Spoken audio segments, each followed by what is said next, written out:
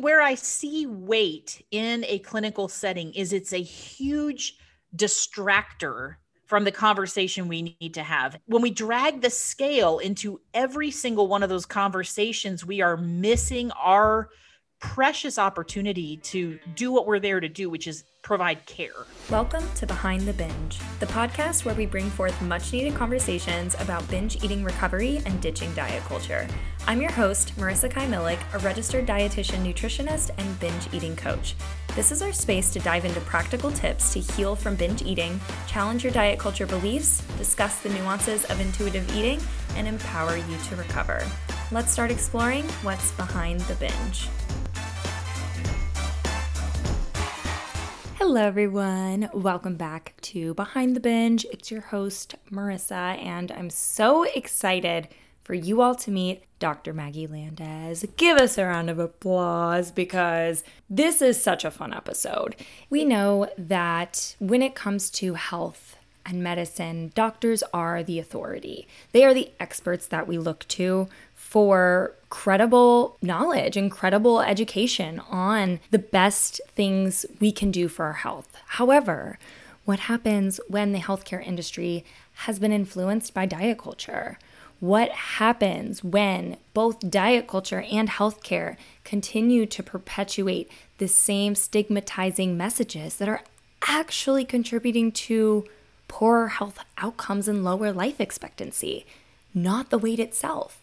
I'm not going to spoil the whole episode. Let's get to know Maggie a bit more, shall we? Dr. Maggie Landez is a board-certified physician, public health nutritionist, and anti-diet wellness expert. She created her signature Get Eat Fluenced coaching program to help women who are exasperated with chronic dieting be able to fix their food overwhelm and live a full and unrestricted life, pursuing their personal passions without the distraction of rigid eating behavior. She is also the creator and host of the Eatfluencer podcast, where she and her guests dig into the mindset work required to construct a healthy, complete, and high-quality life unlimited by the oppression of diet culture. So I'm going to let us dive in because this is a long one, but you will not regret listening to it all the way through. Hope you enjoy. All right, Maggie, thanks so much for joining me on the podcast today. Of course, I love it. Talking is my love language. Amazing. Well, we'll do a lot of that today, I am sure. I am super excited for you to share your story from being in that weight-centric healthcare system to now working as an anti-diet, weight-neutral practitioner on your page and everything you're doing. So can't wait to dive in. But before we do, why don't you just give us an introduction? Who are you? Where are you from? Right. What's my deal?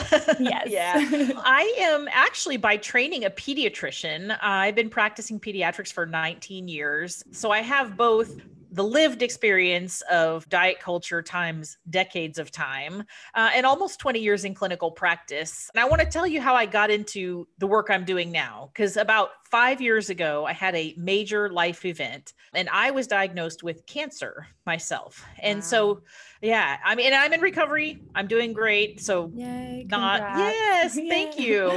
But here's what happened. So I've always loved food. I've always had an interest in nutrition, like many people in health professions do. But I'll be honest, I took what I learned in school and in my training at face value. You just have to, when you're... What kind of nutrition training do you have in medical school? Not much. I will tell you, it's very limited, and it's horrifying actually how limited it is. And of course, I went to school 20 years ago, so I would hope that some things are starting to change, and I think they are. But I will say that the nutrition training we do get as doctors is very granular. So it's like how to write TPN and how to take care of ICU patients that are NPO for prolonged periods of time. It's stuff like that, not like, here's the average person in the grocery store and they want to know what to put in the cart and what to feed their kids. It's not that kind of talk. Okay. So we're pretty ill prepared, I would say, in terms of our nutrition education. But what we did learn, we take at face value, because frankly, when you're drinking out of a fire hose in school with that amount of information to learn about all the things, we don't take the time on any one topic to do a real deep dive independent study. I mean, if there's a professor wearing a white coat standing in front of the lecture hall telling us that eating too many fats is bad for you and you'll get a heart attack and die, then we say, okay, I believe you. You just move on. And it's not, the system is broken. It's not to blame an individual provider, but what happened was when I got sick with my cancer, a couple things happened. One is that I had some time to do nothing but basically read and be by myself because I was like isolated from my life and had to quit work for a while.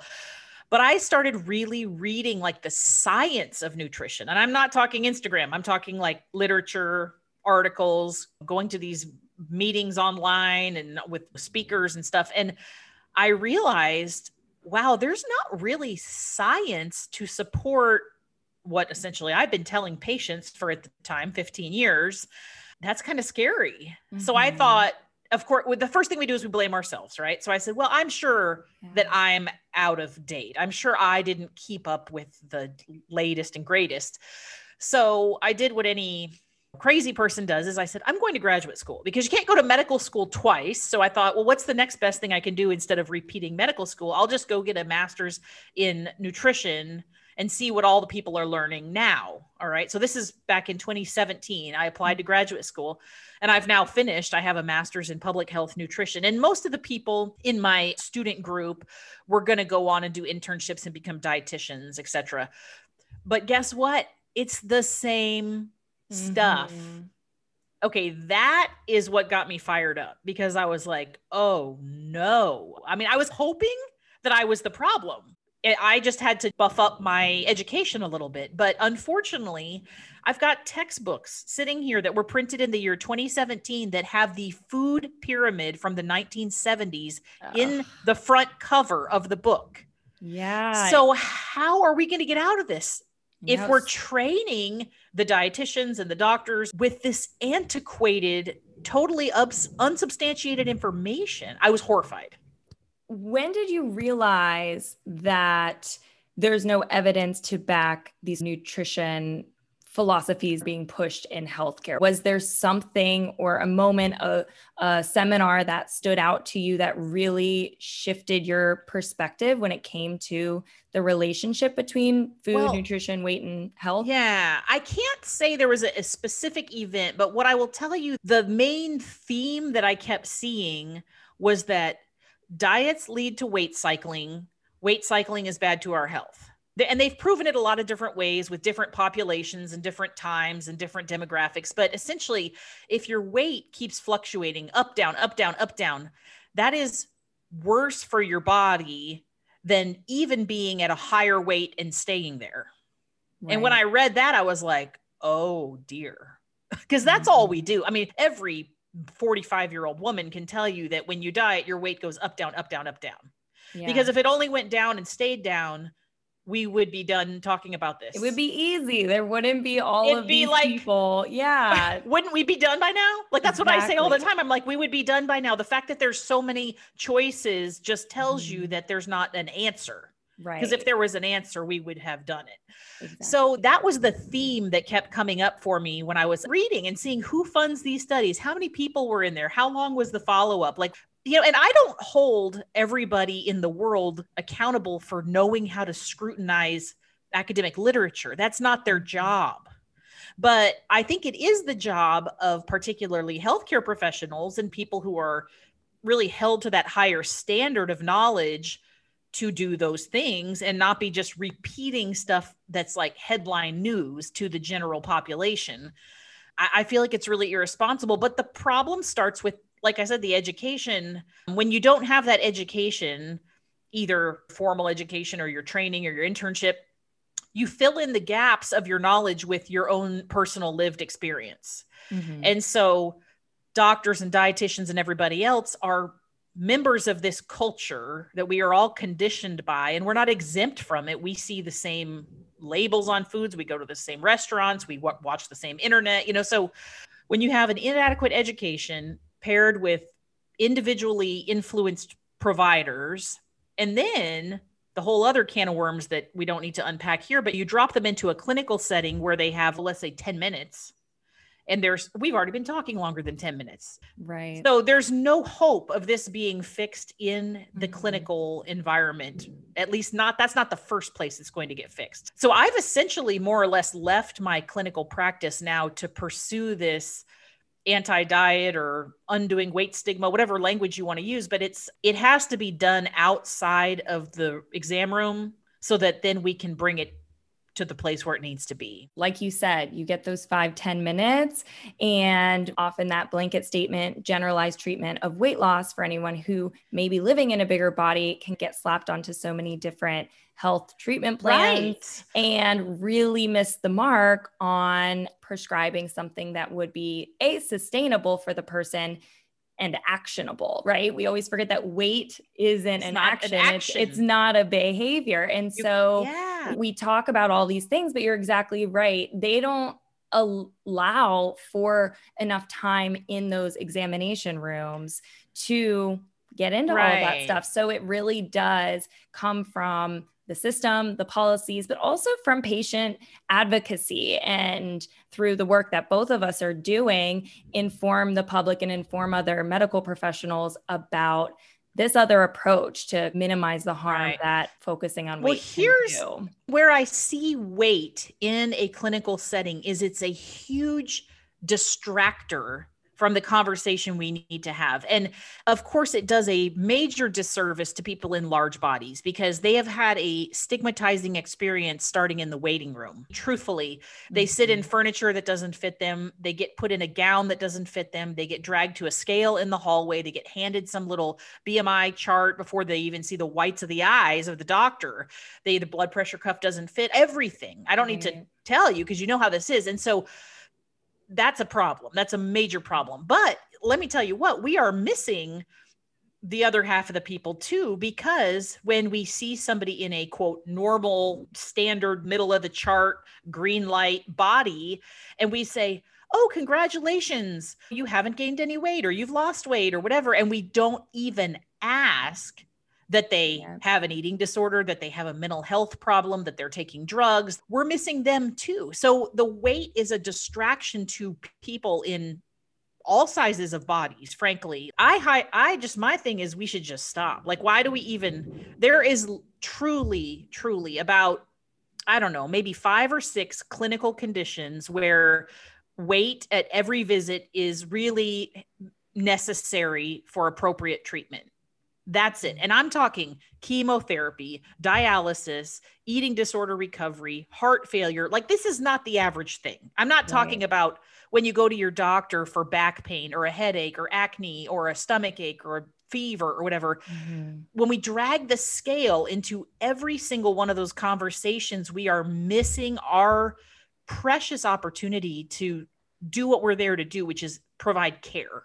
Oh my God, preach. I'm like, yes. Well, I know. But if we go back to what you were saying about just the stigma that's there, I've recently read a study that shows that people who report weight stigmatizing care in a health setting have a 60%, I think it's a 60% increased risk of death regardless of BMI. So just the stigma alone is increasing their risk of mortality. And it has nothing to do with their body size. It has to do with these 2 major components. And I've read studies just speaking to what you're saying. One is that there's a trauma stress response that is developed after a stigmatizing experience, and particularly if it's a repeating theme, those cause real physiologic changes. They raise your blood pressure, they raise your heart rate, they increase your cortisol, which increases your glucose, all the things. So it causes a physical response,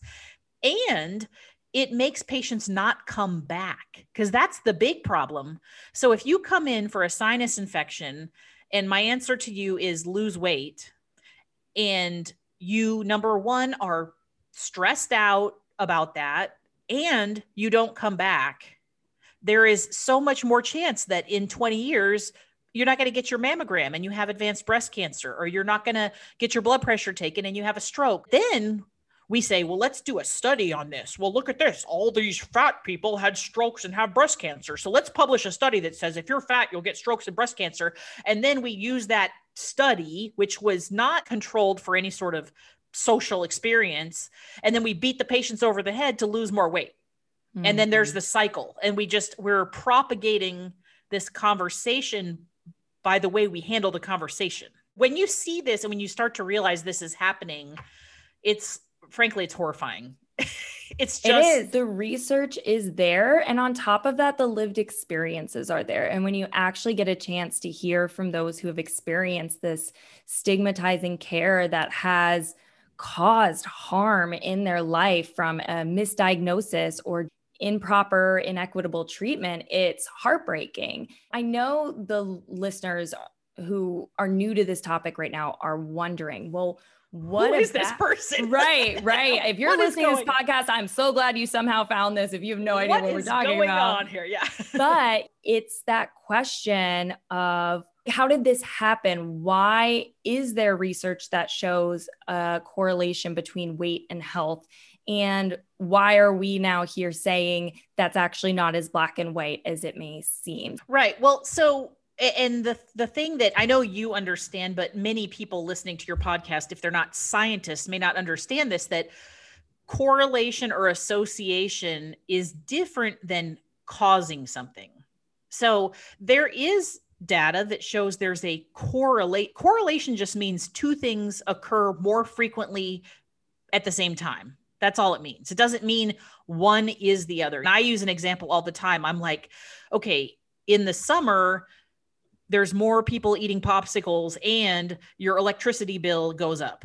Okay, well, eating popsicles doesn't make your electricity bill go up. The fact that it's hot. That's a good relationship. And it's summer.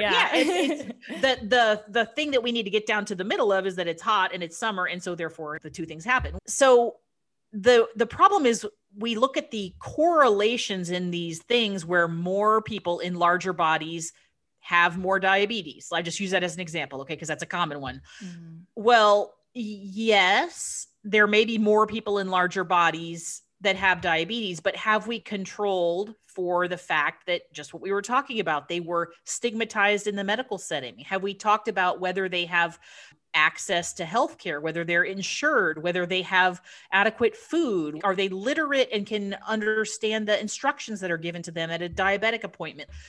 A lot of that stuff gets not really well discerned. And then they post a headline, and it's a bad game of telephone. So you have to understand when people are doing research, first of all, nutrition research is extremely hard to do because we are all eating all the time. And so to control something that involves anybody's diet, no matter what it is you're studying, unless you have them like captive, like the Minnesota starvation experiment, there is not a lot of concrete ways to study that. There's just not. It's very different than studying bacteria in a test tube where you're controlling all the conditions. So the bottom line is any of this stuff is only showing an association that things are occurring together. That doesn't mean one makes the other one happen. And honestly, there's lots of studies that show the same thing for people that are impoverished or people of color or elderly people or whatever. I mean, you can fill in the ism that you want, and there's associative things that show there's worse health outcomes, but that doesn't mean that the problem is to make the old people young and make the Black people white and make the women into men. I mean, that's not how we do it. But we have this idea that, like you said, weight is under our control and it's an action item and we need to make all the fat people thin because that's the problem. But that's not really the problem. Every time I read a new study, I'm like, oh dear, we are in this so far. And like I said, I'm not here to blame the doctor or the dietitian. They're doing the best they can. And I would like to think that most of them are trying and have in their best interest the patient, but they've got a inadequate education. They have their hands tied behind their back with the whole system. And we're fighting the food industry and the diet industry and the advertising and the marketing and the fashion industry and all the noise. We get 10 minutes with our patients and they go spend the next 12 months minus 10 minutes listening to all that noise.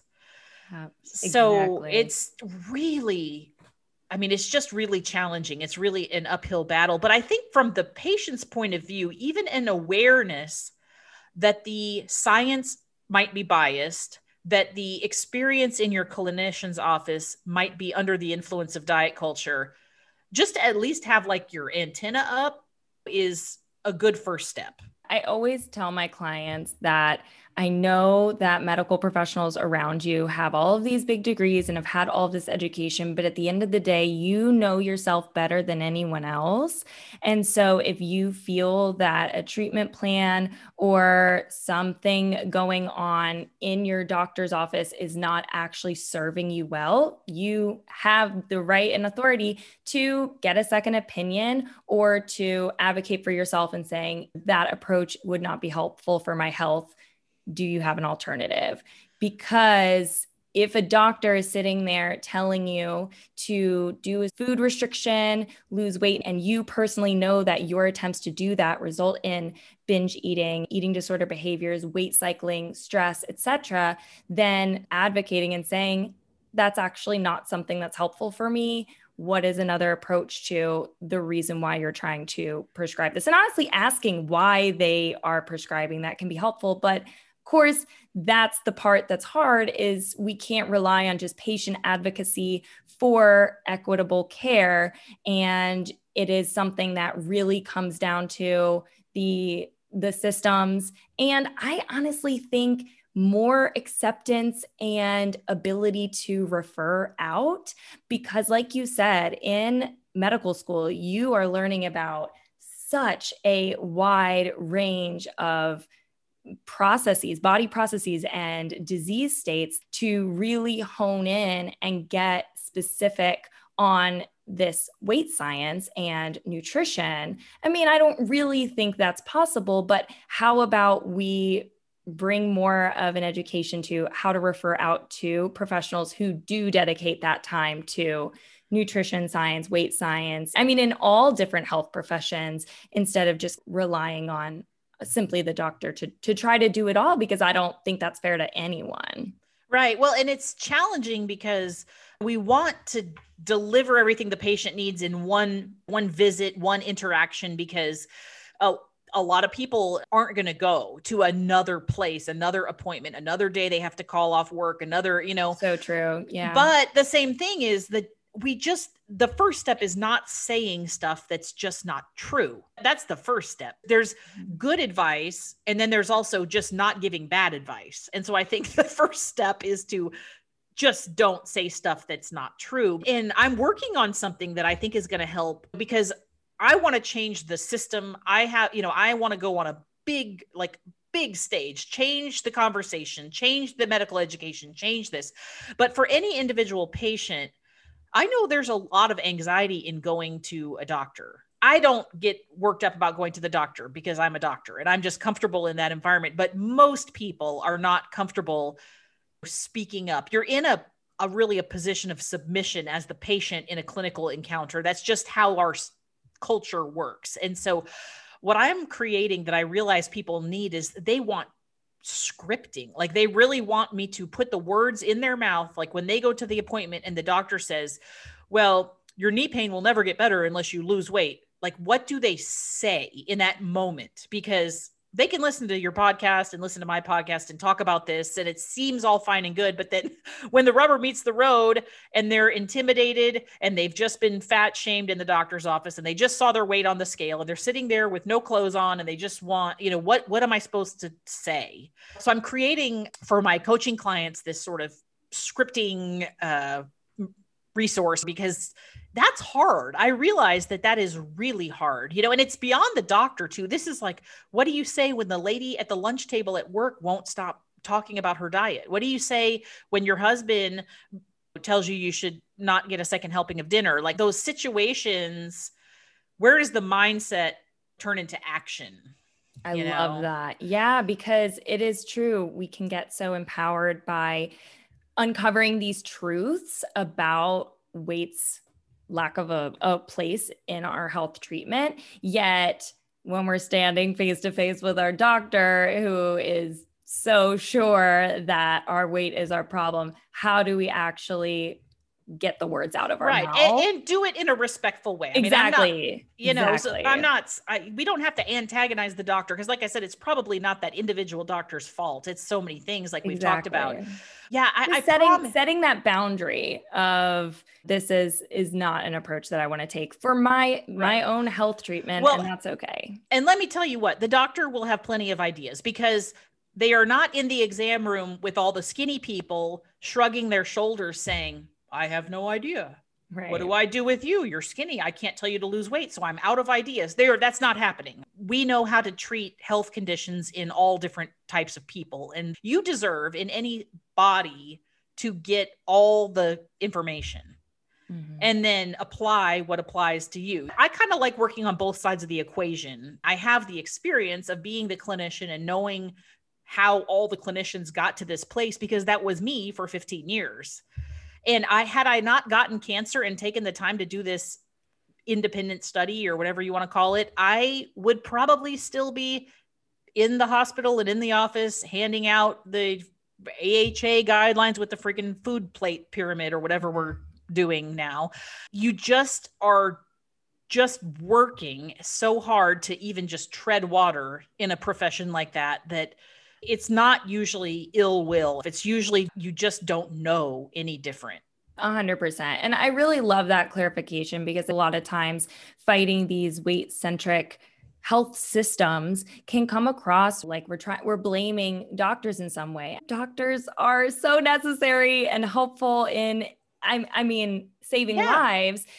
And that's absolutely not the intention. And so at the end of the day, this boils down to a way deeper problem than simply, a doctor in a practitioner's office. It's the systems that are upheld that influence our policies and education in our universities. That's so much why I like connecting with people from different backgrounds. Like I love talking to dietitians and fitness professionals and people in the media and people that are more with the sort of advocacy and the policy side of things, because and even educators. I mean, what like our kids are learning in health class in their school systems and stuff. Like it's going to take all of those people plus more to change this conversation. The doctors can't change this. The government can't change this. The dietitians aren't going to change this. And so really collaborating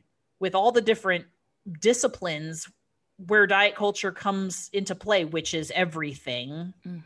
That's how it changes the education. That's how the doctors will change. That's how they will change their belief systems. That's how their education will change. That's how they will change as individuals, which is how the experience will change for the patients, which then hopefully will keep all of the patients in the system getting preventative health care. And then we can quit publishing studies about all the fat people getting diabetes who never went to a doctor's appointment when they were fat shamed. I mean, like we got to break the cycle. You have to just start somewhere. Yeah. I mean, start somewhere, right? Yeah. Get that empowerment out there to empower those people who have been in those situations to hear that there's alternatives and there are people who are on their side. So we keep talking about diet culture, and I just can hear this in the back of my head right now, because when I talk to people a lot about, diets don't work and diets cause harm, it gets this idea of, fad diets don't work. Keto, low carb, any extreme diets. Yeah, of course those don't work. But like moderation, calorie restricting, those work to lose weight, right? So I want us to talk about that. Can you clarify that in all of this research that you've done when it comes to dieting and weight loss, is it clear that it is just the fad diets that are causing this harm, or moderate forms of intentional weight loss are also not necessarily the most healthful approach? Right. Well, and to back up and to define diet culture with like a lowercase d, of course, everybody knows diets, like with a capital D, diets like Noom and Weight Watchers and all this stuff, like they don't work. And here's the thing is even the people selling them know they don't work, which is why they don't use the word diet anymore. So we know diet's like a 4-letter word. We stopped saying diet. Now we say wellness or lifestyle or whatever. Lifestyle, totally. Yeah. And that'll turn into a bad word and they'll have to come up with a new word. That's as an aside. So, but diet culture is not just diets. Now, diets would fall into that, of course, but really it's a social belief system, a cultural construct that, number one, weight and health are synonyms, which they are not. Number two, that your weight is under your immediate control. And number three, it is your social or cultural obligation to control it. And that's basically in a nutshell what it means. So if you are doing any behavior around food or eating that is playing into either the fact that this false fact that weight equals health, that you can control your weight and you should control your weight, which all those things are doing. See, that's the thing. The truth is weight and health are different words with different definitions. They are not synonyms. And I would argue that they are only very tangentially even related at all. Mm-hmm. Number two, even for a second, I'll play devil's advocate. If you are just so hung up on the idea that bigger is less healthy, okay, great. How is it going telling your patients to lose weight? Okay, it's even if that is the goal, which I don't agree with, it's not working because it's not an action, as you said, an action item. You don't do weight. You don't do it. And they'll say, well, yes, I do. I do this. I do this. Well, what do you do? Well, I drink more water. Well, I go for a walk. Okay, now we're talking about something we can do, right? Mm-hmm. Like, let's make a list. We can make a list of 100 health promoting behaviors that have nothing to do with the scale or your weight. And you should do all of them. You should do as many of them as you can. But your weight is not under your control. And furthermore, it is not your obligation to even attempt to control it, because your health doesn't depend on it. And more than that, your value as a human doesn't depend on it. So that's where we have to get. You probably hear this all the time too, that the sort of the misunderstanding is we're just saying it doesn't matter, that everybody's healthy and it doesn't matter. And you just drink Dr. Pepper all day and lay in your bed and you're fine. You know, what everyone thinks we're promoting when we're saying, no, don't diet. You don't need to lose weight. They're like, oh, you just want us to eat pizza and burgers all day. No, it's still health that from our perspective is the goal, but it actually doesn't have to be the goal for anyone if they don't want it to be. Right. And even if it is the goal, which most people, it is a goal, mm-hmm. It has nothing to do with your weight. Like, let's talk about what you can do. I am all about preventing strokes, reducing your blood pressure, increasing your aerobic exercise capacity, blah, blah, blah, blah, blah, having stress reduction and all that. We can, like, there's just an unlimited number of things, none of which involve me telling you how many pounds you weigh. Yeah. So let's just stop. I just want to stop because, like I said before, it is such a distraction and we don't get to the other part of the conversation if we are just hung up on this numbers game.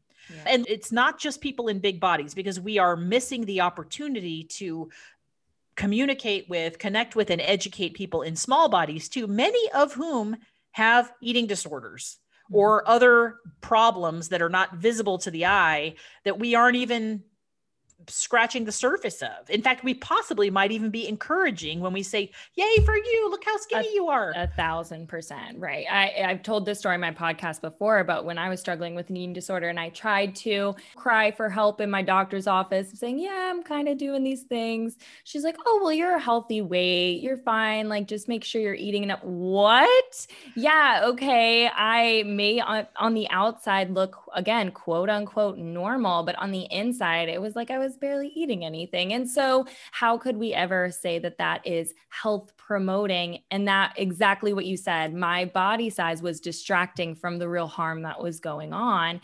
And that across all body sizes is just a fact right now. And it's really sad. And in talking about diet culture as a whole, those belief systems that uphold this value of your body and thinness and some general ideal of what you should be looking like, when or how do we start to come out of that? We've talked about it a little bit, but when we think about weight inclusive care, weight neutral care, if BMI is gone, which it absolutely should be, if the scale is removed from the doctor's office and I come in and I have diabetes, what do you envision as the future of a healthcare system like that? I want that interaction, that clinical interaction, that space to be filled with actionable items that are within the scope of realism for that patient, because every patient has different opportunities or limitations. And so there's no one size answer to anything as far as I'm concerned, unless you're suturing skin up. I mean, pretty much everything is really individualized, and not in a weird way. I'm talking about something that is totally possible to get in a mainstream healthcare system. I'm not suggesting that everybody needs to cash in their 401k to go get a private cash pay functional medicine doctor. If you have that opportunity because you have that, that's great. I'm talking about regular old clinics, like regular old doctors' offices and hospitals. If we could somehow take the weight conversation just off the table. And I have this radical idea of truly removing the scale. I mean, physically taking it out of the office so it's not even a thing. I have this little dream of doing a TED Talk, and this is my idea, is just take it out, because we can't trust the doctors to not use it if it's sitting there. Because I had a conversation with a client the other day. He was like, yeah, but my doctor has to weigh me. I kept saying, why? And then they finally got to it. Well, they always say I'm at risk of diabetes because it runs in my family. So they have to weigh me to keep track of my risk. And I said, as far as I know, your weight doesn't diagnose diabetes. So if they have a concern, they can take your blood sugar, they can take your A1C, and that will tell them more than the scale ever could. And then she was just like, oh, you're right. Weight actually doesn't diagnose diabetes. And I was like, why are we weighing her every session? Anyway, side note. Yes, no, but see, that is exactly the proof of it. And let me give you another analogy that will make this crystal clear for your listeners, that okay, with this whole correlation versus causation thing, correlation that things go together, that there is some, maybe, okay, mediocre science that shows there's a correlation between large bodies and the increased risk of diabetes over time. Okay, there's also research that shows the lower your income level, your risk of diabetes goes up, meaning that poor people get more diabetes. That is a correlative thing that is in the literature too. So really weighing patients is the same as if I told you, I'm running a diabetes clinic and we're having a diabetes screening event. I need everybody to bring me their tax return from last year. Oh my God. Yeah. That's real. And I would say, okay, your income was this, you probably have diabetes. Your income was this, you probably don't have diabetes. So we would be misdiagnosing all the poor people with diabetes and missing the rich people who have diabetes, because we would give them a pass. So the scale is really, I mean, it sounds asinine to make an analogy like that, but the scale is almost like that. We are using it as a tool for something it's not intended to be. Yeah. And using it completely ignores the other correlation of weight cycling, increasing your risk of diabetes and all these other things. So now we're treating it, and that amplifies another risk of weight cycling. The chance of your patient weight cycling, if you tell them to lose weight, is extremely high. Yes. Because that is what intentional weight loss does most of the time. Anyone listening who has dieted to lose weight knows that. And you usually gain it back and more. And then you go back down, then you come back, and it's like, why can't I just maintain? Well, because your body's fighting it. And it's that sort of approach is too one-sided. We're not looking at health as a whole, because I can guarantee if you were to define health, you would not say eat less, which is where we get to this idea that that's just irresponsible and generalized. So the solution is this: take the weight off the table and the conversation about weight off the table. Okay. And then all that space that we now have in that clinical encounter, fill it with actionable things that are within the realm of what the patient can do. Okay. So telling a single mom with 4 kids who works 3 jobs that she needs to go to CrossFit at 4 a.m. every morning is probably not great advice. Okay. But what is actionable, what is within reach of the patient, and then setting them up, motivating them, making the right connections or whatever is required, giving them the information to then go do it. You know, the next right thing. We don't need everybody to totally like radically change their lives. We just need everybody to do like the next right thing. That's how the needle in terms, and this is the public health part of me talking, the needle for the population is not moved by a handful of people doing radical things. It is moved by large groups of people doing just a little bit. And then this would help the problem. So then you have a better relationship with patients. You have healthier patients. You have people coming back and getting care. You're reducing the medical cost to the system because all these people don't pop up later in life with advanced disease because you've actually taken care of them on the front end. And then we can have this money. And what can we do with the money? Well, maybe we can fix some of the food deserts. As bad as we talked about at the beginning of this episode, like this is bad and it makes something else bad. It makes something else bad. You can also fix one thing and it fixes the next thing. It fixes the next thing. And so we just have to start. And in my opinion, the starting point is taking the conversation about weight out of the practice of health and medicine, period, full stop. That is the starting point. Oh my God, that needs to be the title of your TED Talk or your book one day. Just take the scale out of medicine because it really... Can you imagine if you walked into a doctor's office, and I don't care if you're listening to this, what you weigh, how big or small your body is. Can you imagine how different the experience would be if you went from the waiting room to the exam room and never saw a scale? I know my experience would change.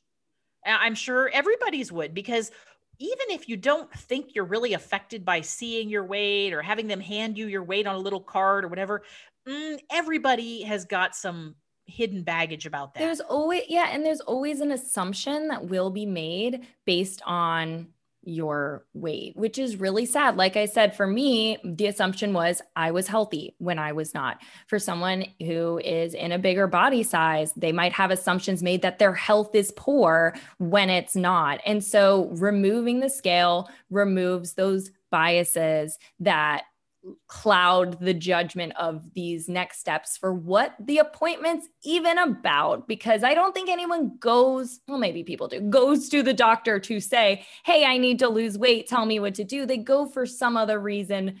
I mean, they might go sometimes for it. I know some people do that, but it's like that we can remove that completely if we can say it's really not about the weight. Let's actually approach health in ways that are controllable, because we can't really control our weight. We don't need any more information. That is not the problem. Nobody is having problems dieting, having problems with their health, having problems with their weight because they truly cannot figure out whether or not a chicken breast has protein in it. Even the people with the least amount of resources have resources for stuff like that. Okay.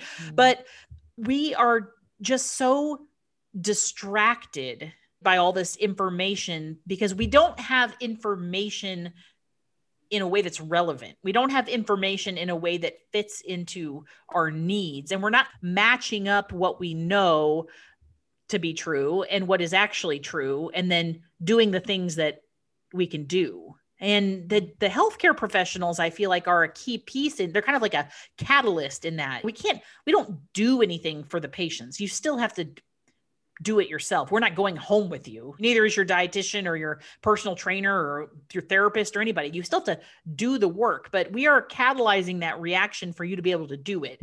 And I just want to see that happen in a like positive way that it establishes trust. A lot of people have lost trust in healthcare because of this reason. I mean, we've lost trust for a lot of reasons, but this is a major one. I want people to go to the doctor.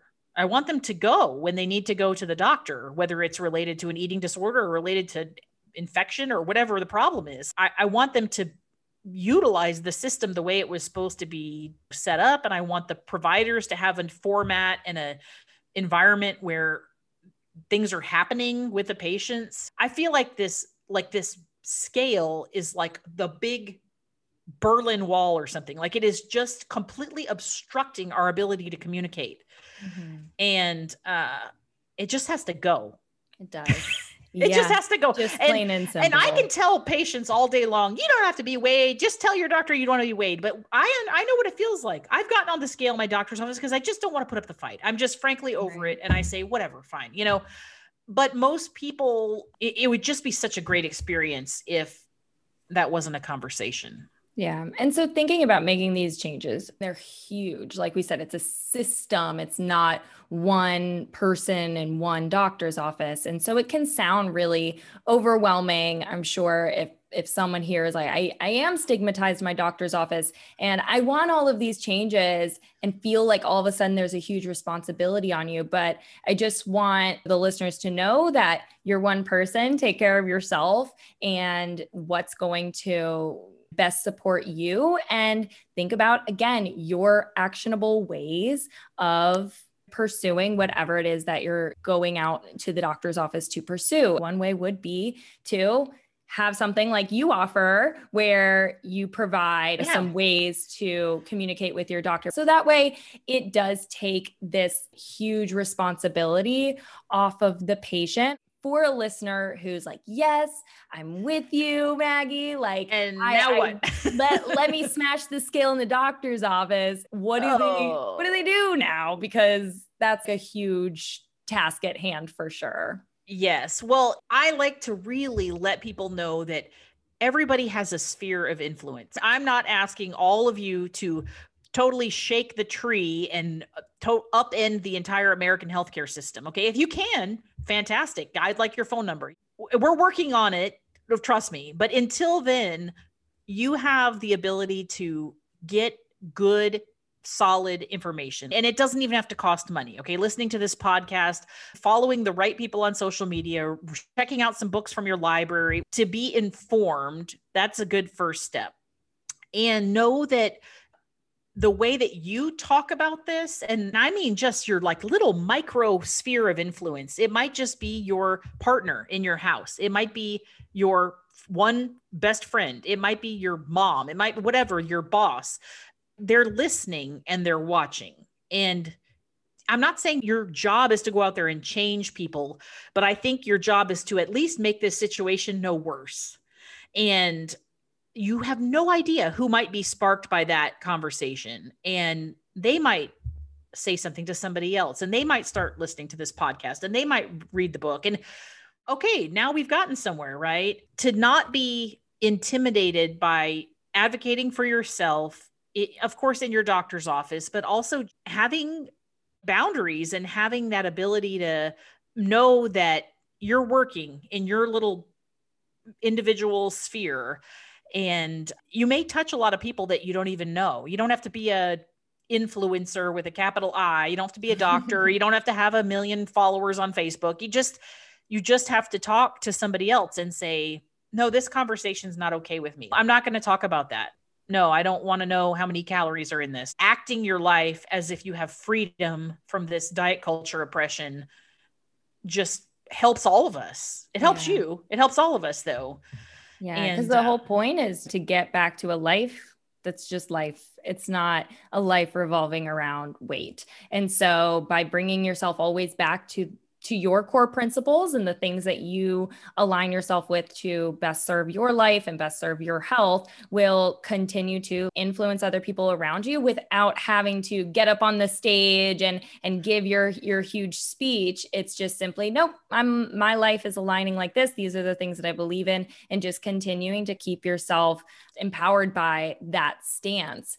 And you have value as you are right now. Everybody listening to this can adopt some of these ideas today. You don't have to wait until fill in the blank. You don't have to wait until your next doctor's appointment. You don't have to wait until you start some diet. You don't have to wait until you fit into some pants or whatever. Like, this is not actually about the physical body really at all. I'm not saying that in some sort of woo-woo metaphysical thing, but it really is that every person has value and everybody has something to contribute, and everybody is a part of this solution, or everybody's a part of the problem. So at least make yourself not part of the problem. And if you're willing to do so, make yourself part of the solution, and we'll get there. Like, we'll get there as a group. I'm sure of it. I think in our lifetime, this will be a totally different conversation in a handful of years. I really do. Oh yeah. I mean, it's already moving that way with a whole directory online of doctors who align with the health at every size philosophy and practice from a weight inclusive, weight neutral lens. And so it really is starting to move. So much more research is more publicized in the media showing these things. It is just going to be one of those things that we really have to continue to show the nuance of weight science, because it can feel really overwhelming and confusing when you first learn that, oh, this system that we've been practicing under for decades and centuries is actually false. And we've actually been under some sort of big myth this whole time. It just feels really confusing. I remember when I first started reading the research and I was like, oh my God, everything I've learned in dietetics is really kind of not true. Like I had a shirt that said like food is medicine. And now I'm like, no, medicine is medicine. Food is not medicine. They're two different things. And so it can be this really groundbreaking, eye-opening experience to learn about. But I agree. I think it's moving in that direction, and there's a lot more awareness and acceptance because of the education. And we have the people that are in practice that are doing this right now, people like you and I did some stuff that probably wasn't great for my patients 19 years ago. But you know what? I did the best I knew at the time with the information I had. We have to be able to realize that the practice of health and medicine evolves and adapts just the way that it does because we are not using surgical equipment and medications from 20, 30, 50 years ago. It would be ridiculous to think that we would do stuff like that. But then when we talk about food and nutrition, we say, oh, well, Ansel Keys published a study in 1950. And so we're going to fossilize it and say that it can never change. Well, that's kind of ignorant, because science and our knowledge of what is true and untrue really gets better over time. And to be open-minded, I just ask that if you are listening to this and you are a healthcare professional, to just at least be open-minded to the idea that what you learned 10, 20, 30 years ago might not be supported by evidence that we have now. And it doesn't mean anything bad about you. It just means like, let's just get up to speed here. And they might still be teaching the research and from 10, 20, 30 years ago. Yeah. And if you're publishing a book and you're putting the food pyramid on the inside cover of the book, please don't do that. You know, this is not going to land well with every single person. And that's fine. Not every single person has to like me or believe me or whatever. I am practicing with integrity what I know to be true and to be supported by evidence. And if you want to join me, then that's great. I would love it. People like you and I are the ones that are going to make this possible for others. Because once you see it, let me tell you how big even an awareness of this was. I didn't even know 10 years ago. I probably didn't even know 5 years ago what health at every size, what that even was. I didn't even know the acronym. And once you see this stuff, you cannot unsee it. It's like emerging from the Matrix.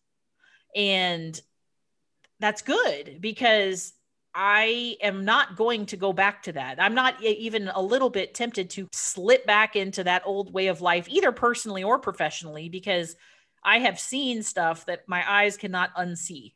Mm-hmm. Knowing that you have that deep science background of your medical degree, and then on top of that, your master's in nutrition and public health, it just goes to show that it's not simply just about, oh, this is just making fat people feel better. It's like, no, when you actually have the credibility to dive into the research and say, yeah, honestly, the health at every size way of treatment is really credible. It's just really validating, I think. And so that's why I really wanted to have you on here and say, here's a doctor who's done all of this research. And I didn't even know you did that much research. So I just loved hearing about your story and how deep you were like, I'm going to nerd out and not just look into it for myself, but fully study it. And I think that's awesome. And so if you're hearing this message and you are resonating, then there are places for you and there are ways to engulf yourself in this mission and advocate for centered care that's not on your body size and change. Yeah.